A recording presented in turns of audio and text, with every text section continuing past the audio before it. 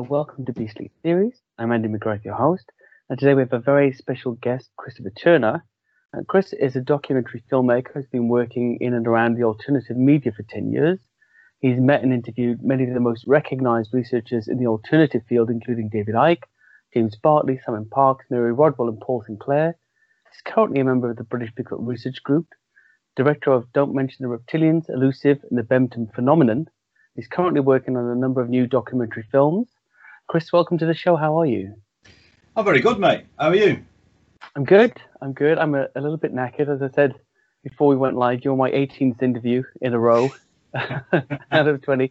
But it's been good fun and also good to get to know, the researchers and what they think, what they believe about this whole genre.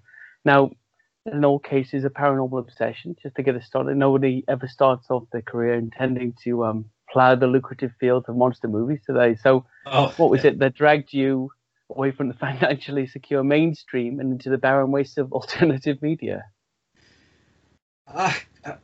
As with most people that get into this field with no prior experience, it was just happened by chance. I just happened to be friends with a guy that was into this paranormal, supernatural ufology. Really, that was his interest, and it's kind of infectious. I think once you dip your toe into this, if you're that way inclined, you can soon get overwhelmed by it, and you do.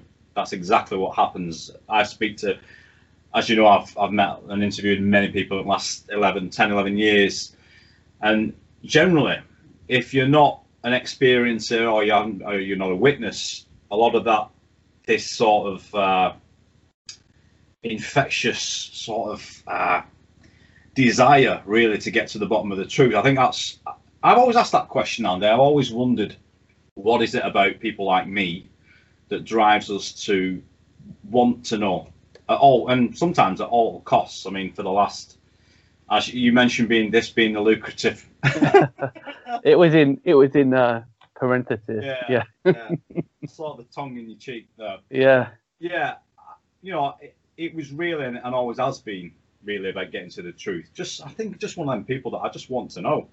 And I think even though there's quite a large part of me that knows that the likelihood of that being, ever being resolved and us ever knowing anything, getting any nearer to the truth, is very unlikely. However, it doesn't stop us. So I think what really made me delve deeper into this wasn't just an interest in it. As you might know, I had a job working on, I was a compositor, a visual effects artist, and I worked in a lot of mainstream TV and a lot of quite exciting shows, really. And I thought that was really what I wanted to do. But it was dragging me away from the subject, because I'd been involved in I'm in low budget filmmaking now, but before that I was in absolutely no budget filmmaking territory at that time. And I was missing it. I really missed, meeting the people, going to conferences.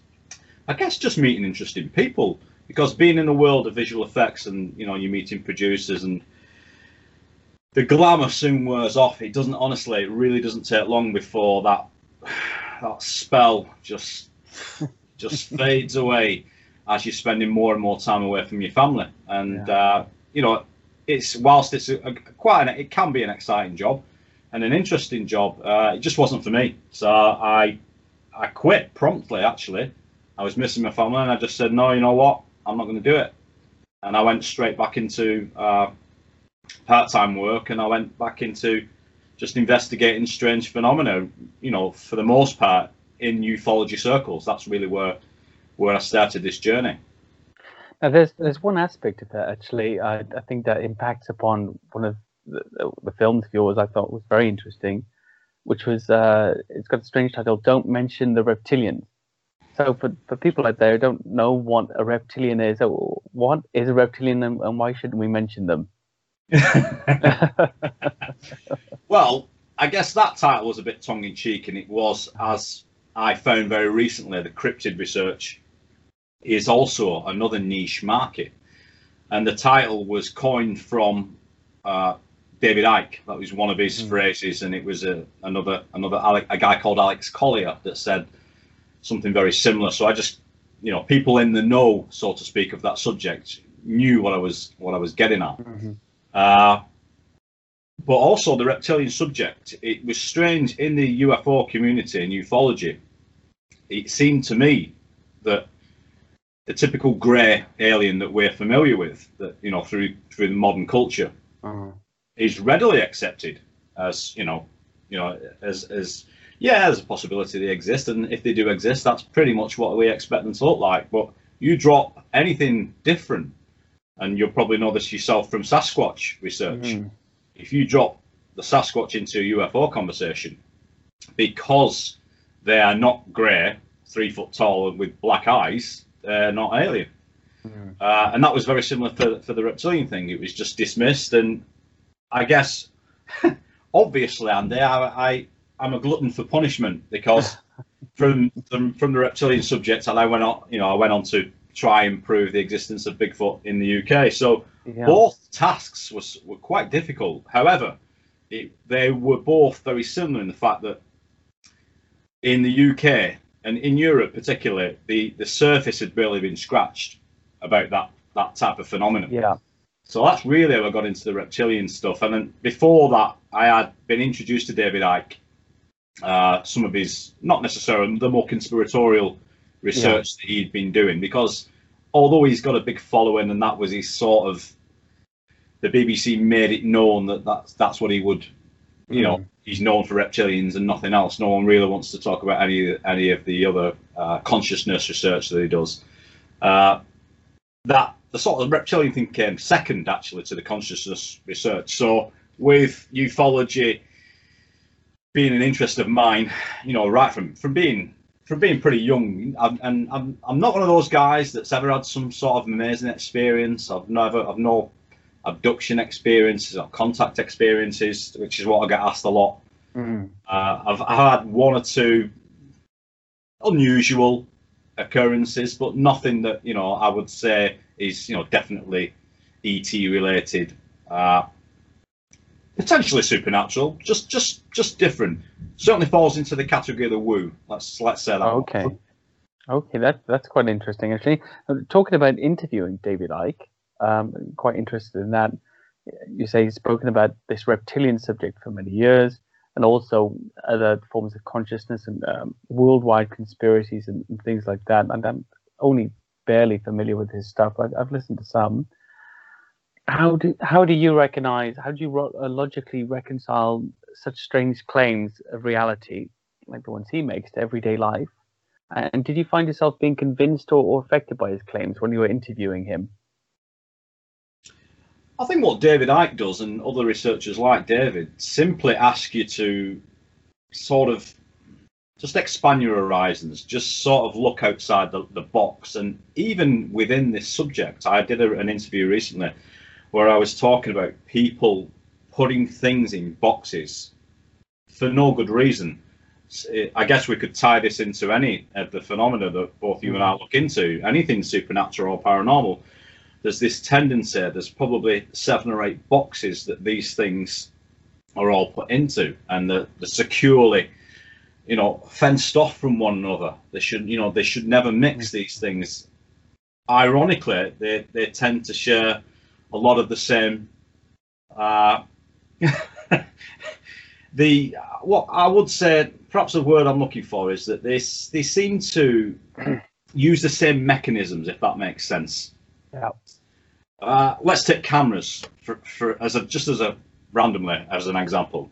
You want to take a picture of a UFO. You take a camera out. It's not going to happen. You put the camera away. Out comes the UFO.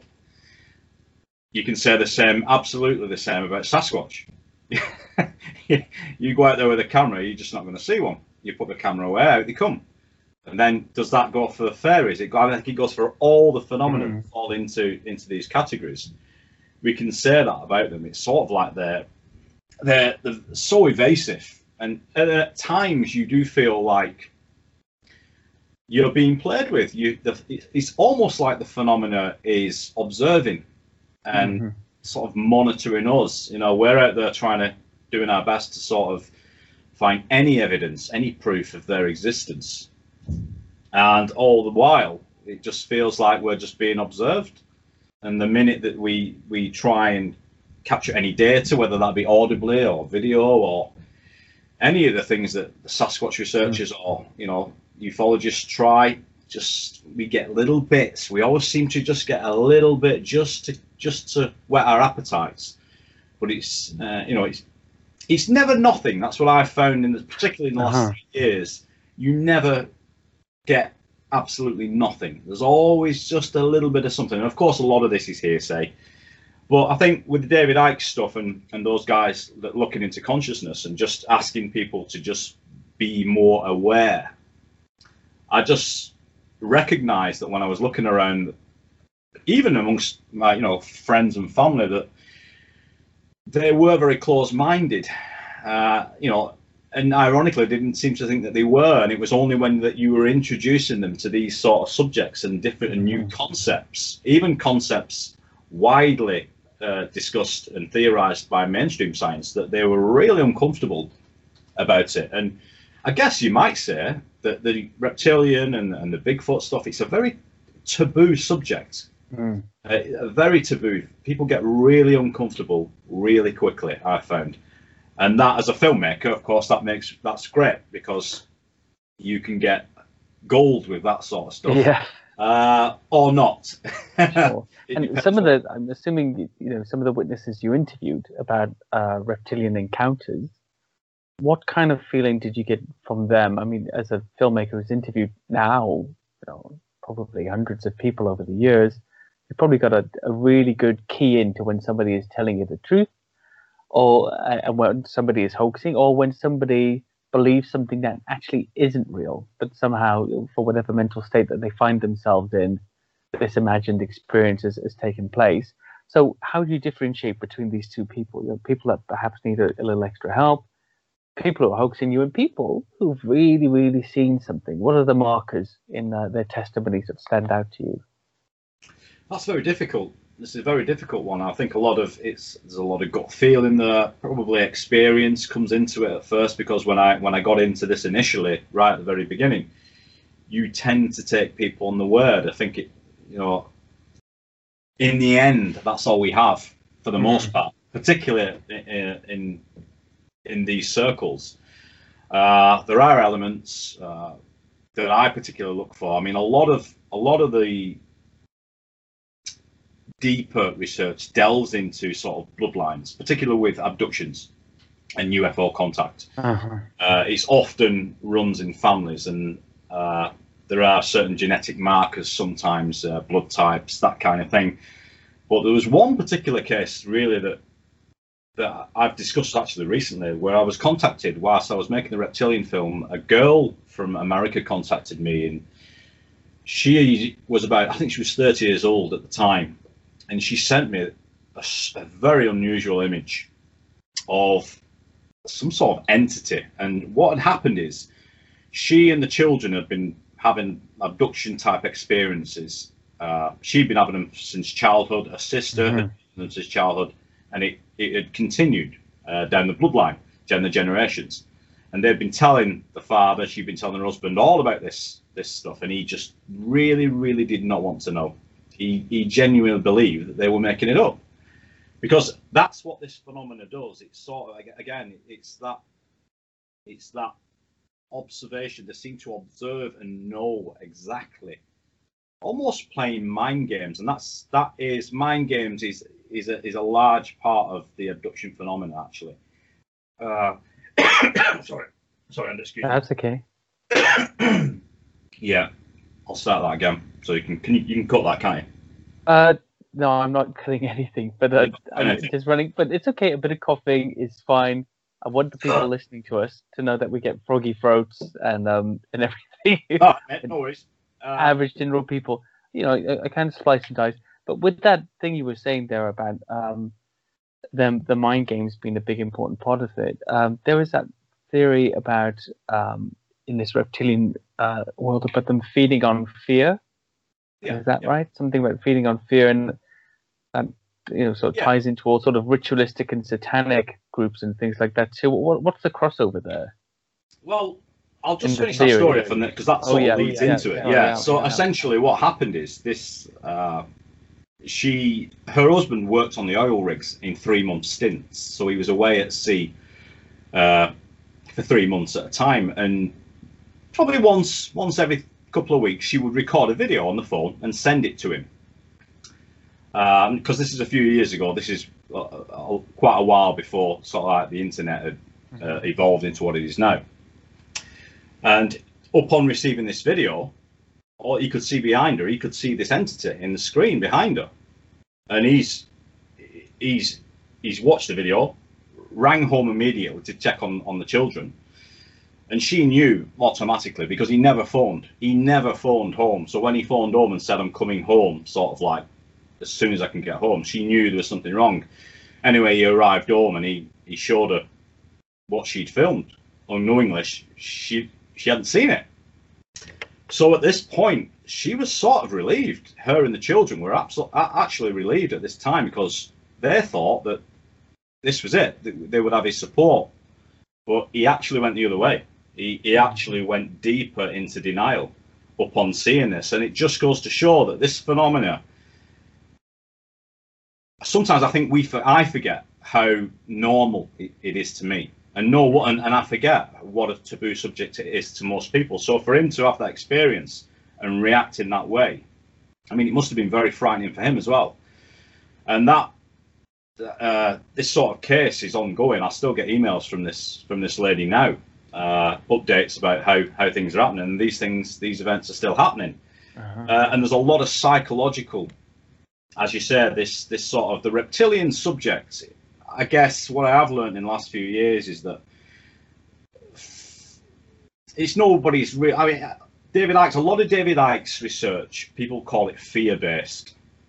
It's sort of David's and people like James Bartley, for example, who look into the darker subjects, satanic cults, this sort of reptilian research, the jinn, dark magic, that sort of stuff. Whenever anyone starts to expose that sort of stuff, they get accused of being, a fearmonger. Whereas, of course, all they're trying to do is just inform people. What David had delved into and tied together, that a lot of again, going back to the similarities that that phenomena shares, and as you said, this sort of feeding on negative energy and inducing fear seems to be part. There's the old well-known one, the succubus in paranormal circles that would sit on the chest of the victim and sort of drain energy from them.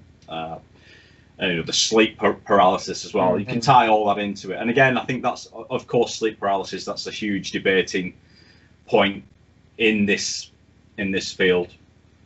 But overall, essentially, I think when you look at David Icke's research and you are looking and you tie in certain symbolism and you tie in certain groups and certain markers that we probably can't talk about, it's probably a little bit too dark, but it's evident in ufology that a lot of this is very relevant, and there's cross correlation there for sure.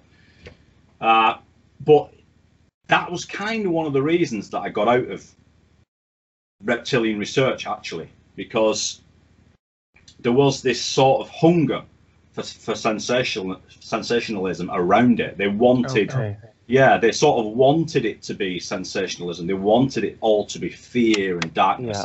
And whilst a lot of it is, there are benevolent ET races out there. I mean, I'm certainly on board with I've been in these circles 10, 11 years. It's, for me, I don't really think it's something that we really debate anymore in ufology. ET abductions and ET contact cases are not really debated within the field that much anymore.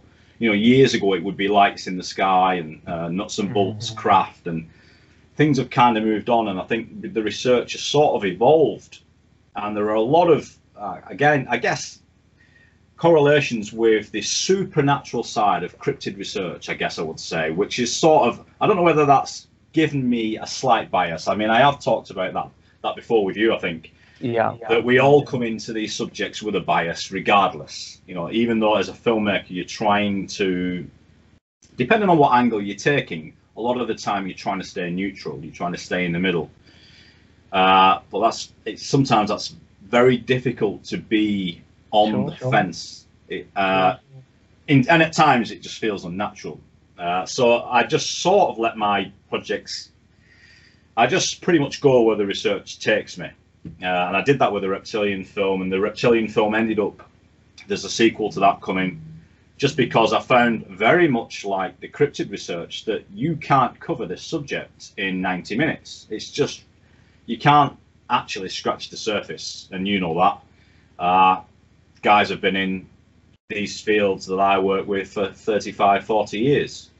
And I know you interview a lot of guys in the cryptid research that have got the same experience. And probably a lot of them will tell you what I'm saying is that from a personal perspective, you grow as a researcher and you learn and you become less naive. But in terms of evidence, hard evidence, that just, it just isn't there, really. I mean, they're mysteries for a reason, right? We haven't discovered these creatures. Let's talk about, let's say it's Bigfoot or whatever. We haven't discovered them because they're hard to discover. And that it's not a proof that they're there. But the concept of them not being found ties in really well with their elusiveness, right? And I think that's why I really enjoyed the name you chose for that documentary about the British Bigfoot.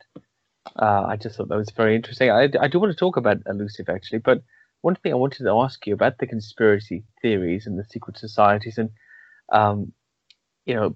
people that listen to that kind of stuff a lot and get too emotionally invested in those end of the world type theories. Yeah. Do you think they end up feeling a bit hopeless and helpless, because you're suddenly made aware of all of this terrible stuff going on that inevitably you can really do nothing about? You can be informed, but I often used to think, in the old days, in the early days of InfoWars and things like that, or listen to Paul Joseph Watson or David Icke or whoever, that you do sort of end up feeling, oh, it's all hopeless and there's nothing I can do about it. Yeah, absolutely. And I think you're right. I think, and that's probably why these guys get tagged with the fear-mongering issue, because I see it, I get it, and I totally understand why people feel that way. And that's actually one of the reasons that I came away from the negative part of alien research, we'll call it. And I say alien, I'm using that term pretty loosely because we don't know. The truth is we don't know what we're dealing with. We're just using again, going back to the cryptid research, we're just throwing terminology about here. And I am one of those guys that I think if you look at the hard veteran researchers in ufology, and if you take a good serious look at what's unfolded in the last, I'd say, 60 or 70 years, you could say, and you probably should say, that a soft disclosure has happened within industry, within science, within aerospace. People like Ben Rich, who was the CEO at Skunkworks and that sort of thing, would drip feed into public consciousness about, the existence of ETs. And you hear about this all the time in science as well. And you'll hear, you'll hear all the science terminology being thrown about in all of these circles. I think it's a strange one, really, Andy, because we get accused of not using the scientific method, don't we? A lot in in all of this supernatural research. But yet, when you throw things like the human eye sees, I don't know, 1.5% of visible light, for example. When you throw that into an argument, we're not even talking about it. So what you're saying? So there's nothing else in that 98.5%. Is that what you're telling me? No, we can't have a discussion like that. And that's what happens. There's no serious discussion going on about this sort of stuff. Again, I think you also learn, and I had to relearn, should I say, going into the cryptid research, because all that sort of water off a duck's back attitude where you have to sort of brush this sort of negativity off and this constant attempts to debunk. Yeah. I was used to that in ufology, and naively I came into cryptid research. It's a whole different level. Oh, absolutely. Well, it's no different, to be honest, mate. It is absolutely no different. It is just as volatile and just as. Did you imagine there would be some sort of unanimity amongst the community, that people would be, yeah, you know what, you're researching this, I'm researching that. Let's hook up and exchange some details and information and help each other out. Do you imagine? I mean, there is some of that, of course, but did you imagine there would be more cooperation within the community? Absolutely, I did a little bit, and I think, and the reason I thought that, and that's not necessarily untrue, really, when you think about your circle of friends and your circle of researchers that you trust, shall we say, and converse with. I think every area of the paranormal or the supernatural has its bad apples, should we say. Mm-hmm. And as ever, there's the financial aspect of this, the money making part of this, because again, it's from America, it has turned into sort of a business. Yeah, and a lot of people scoff at that, and a lot of people really don't like that. I think especially in the UK. Yeah, especially in the UK, it's really frowned upon that you should make money from anything that you're spending, 98% of all of your time and money doing. The fact that you should get some sort of return from that is incalculable. It's unbelievable how money grabbing you could be. 2 years in to filming your documentary, Elusive, for example, which we should talk about. I think it's a wonderful documentary. 2 years you filmed that for. You travelled around the country, tackled that taboo subject we're talking about in the UK, the British Bigfoot, and why should you get any return on it, right? You put the video out. Why should people have to pay for that? I know, That thing that you produced and put together? Why should it cost anything? Well, I've got Prime. Why can't I just stream it unlimited? That kind of thing. Or it's a different world we live in. Obviously, you've got a lot more media experience than me, especially in film. But the desire to have constant content for free, because that's essentially what happens in all sort of schools everywhere these days, is so strong. I think one, with the Americans perhaps especially, it encourages people to make more of the evidence they have than they should do, or to over-interpret, signs and different things that they have, because they've got a podcast or they've got a page that people are donating to, with a GoFundMe or a Patreon or whatever. You want content every day, all week long.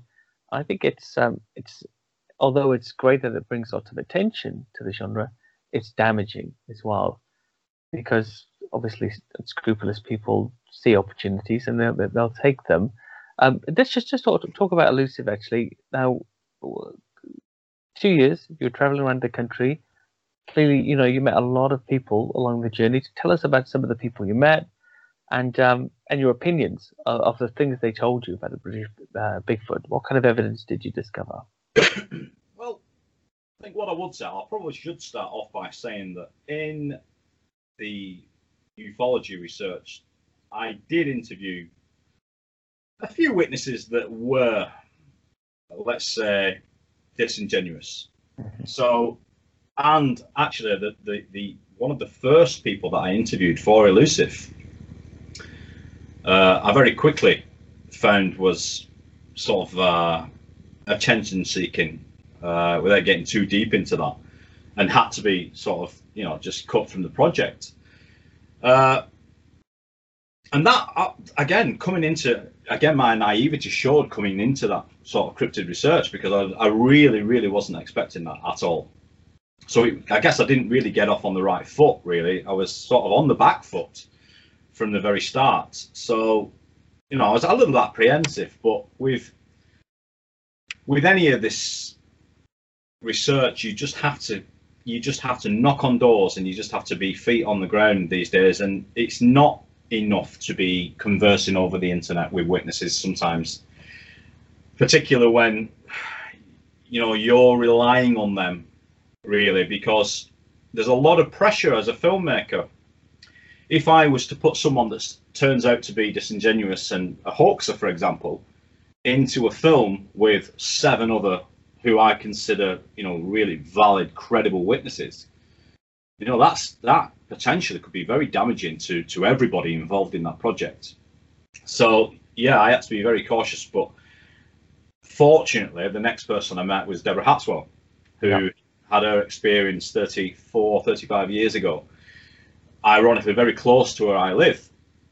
So it seemed like a logical step to go meet Deborah, and I didn't know at that time the amount of research that Deborah had been doing in that 35 years. She'd been, real old school veteran techniques of pins in boards and pins on maps and, notepads filled, you name it, everything. Newspaper clippings and archives and the lot. Yeah, absolutely. Really old school, I guess you could call it hardcore research, I would say. Very similar to a guy also involved with Elusive, Paul Sinclair. And it's being around these people that you can't, their enthusiasm really, it sort of rubs off on you. You really, and I guess that's what happened. I met Deborah, we did that. It's such an amazing interview as a filmmaker. It's an amazing interview. But during that interview, it's very powerful. A lot of people, if you've not seen that interview, there is a snippet of that on YouTube. If you can't afford to watch Elusive on Vimeo, then go onto my YouTube channel and you can see a portion of that interview with Deborah Hatswell where she's reliving her experience of when she saw what we've dubbed the British Wild Man, and it's quite heartbreaking. But at that time, the hairs on my arms was standing up. And I walked out of that house that day, and I knew that, one, it wasn't going to be a 3-month project, because the amount of information that Deborah had, I knew there was just no way that I could do a quick fix on this. I had done the same with the Reptilian film. I should, again, naivety coming into it, where, a quick project, I'll turn this around, because from a financial standpoint, I can't afford it to be another year. No, so I ended up making it over 2 years. Just because there's just so much ground to cover, there's so many witnesses, and as the film went on, more and more witnesses came out of the woodwork, which was I think after speaking to Deborah, that was sort of our intention, really. Yeah. We knew, or I knew as a filmmaker, that very much like the reptilian subject, which is now growing very, very fast, the interest in that sort of research now has gone through the roof. And I'm hoping for a similar thing about cryptid research here in the UK. And it seems to be heading that way. Yes, we are getting negative elements creeping into it, as you know, when anything gets sort of popular, that sort of thing happens. But the witnesses and the people involved in this film, yourself included, I think it's really, I've said it before, it's sort of really the first film that I've been really proud of, in a way. Proud of the fact that I feel that I've done the people involved justice. I haven't sort of spun it any particular way. I've let it just run its course. I haven't sensationalized it. There are many pieces of, as you know, there are many pieces of evidence. There are things that I could have included that I didn't. There are things that I wanted to include, but I couldn't. And that's the other hard part of being a filmmaker, when somebody shows you a photograph that you are pretty much certain is a genuine photograph of a wild man or a Bigfoot, but they won't let you use it in the production. And that's heartbreaking as a filmmaker. The whole objective here is to. Ironically. Why did you show me this?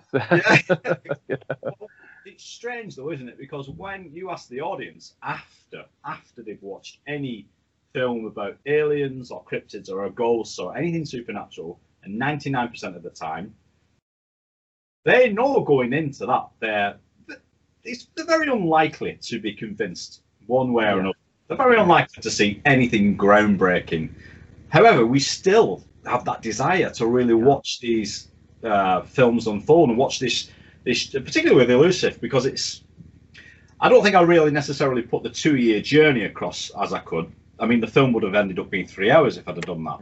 I mean, for my liking, the film's a little bit long anyway, as a film from a filmmaker's perspective. But I think overall, the feedback that I've received, and I get emails of people saying, I really enjoyed it because I wasn't expecting to enjoy it. Even from people who, I won't say any names, but there are people that I thought would hate it that have emailed me and said, do you know what? It was all right. Good. And I don't know what spin they expected me to put. I think that's what perhaps some of my early debates in the research, maybe 2 years ago, I got into some, as you probably did. Well, I mean, there's a lot of opposition, I think, in the British research community to this animal actually being present here at all. And in the early days, you had to deal, as I have, with some of the objections to that. What I'd be interested in actually is what were some of the most common objections that you had to deal with about there being a British Bigfoot when you were making this film, and what evidence convinced you that it really might be here? I think the evidence that convinced me that it might be here is probably based around the witnesses and the amount of witnesses. The correlations within the witness statements, the credibility, I'd say the broad range of witnesses, from housewives to children to military personnel, to doctors. It really spans a board, really. In terms of physical evidence, and that's a hard one, isn't it? That is really where the debate starts, for a lot of debunkers and a lot of skeptics. And I'm totally on board with the skeptics. I totally understand. They're important. Absolutely. It is absolutely vital, because if they weren't around, I don't know where we would be in this subject. Gosh. I dread to think. Bigfoot would be pulling up into the center of town on the back of a UFO, and jumping off on his unicorn steed. I think it could go that far, because I always said that this area of research, and this is why I think it quite clearly connects to the fact you did something about reptilians and ufology, and then something about Bigfoot.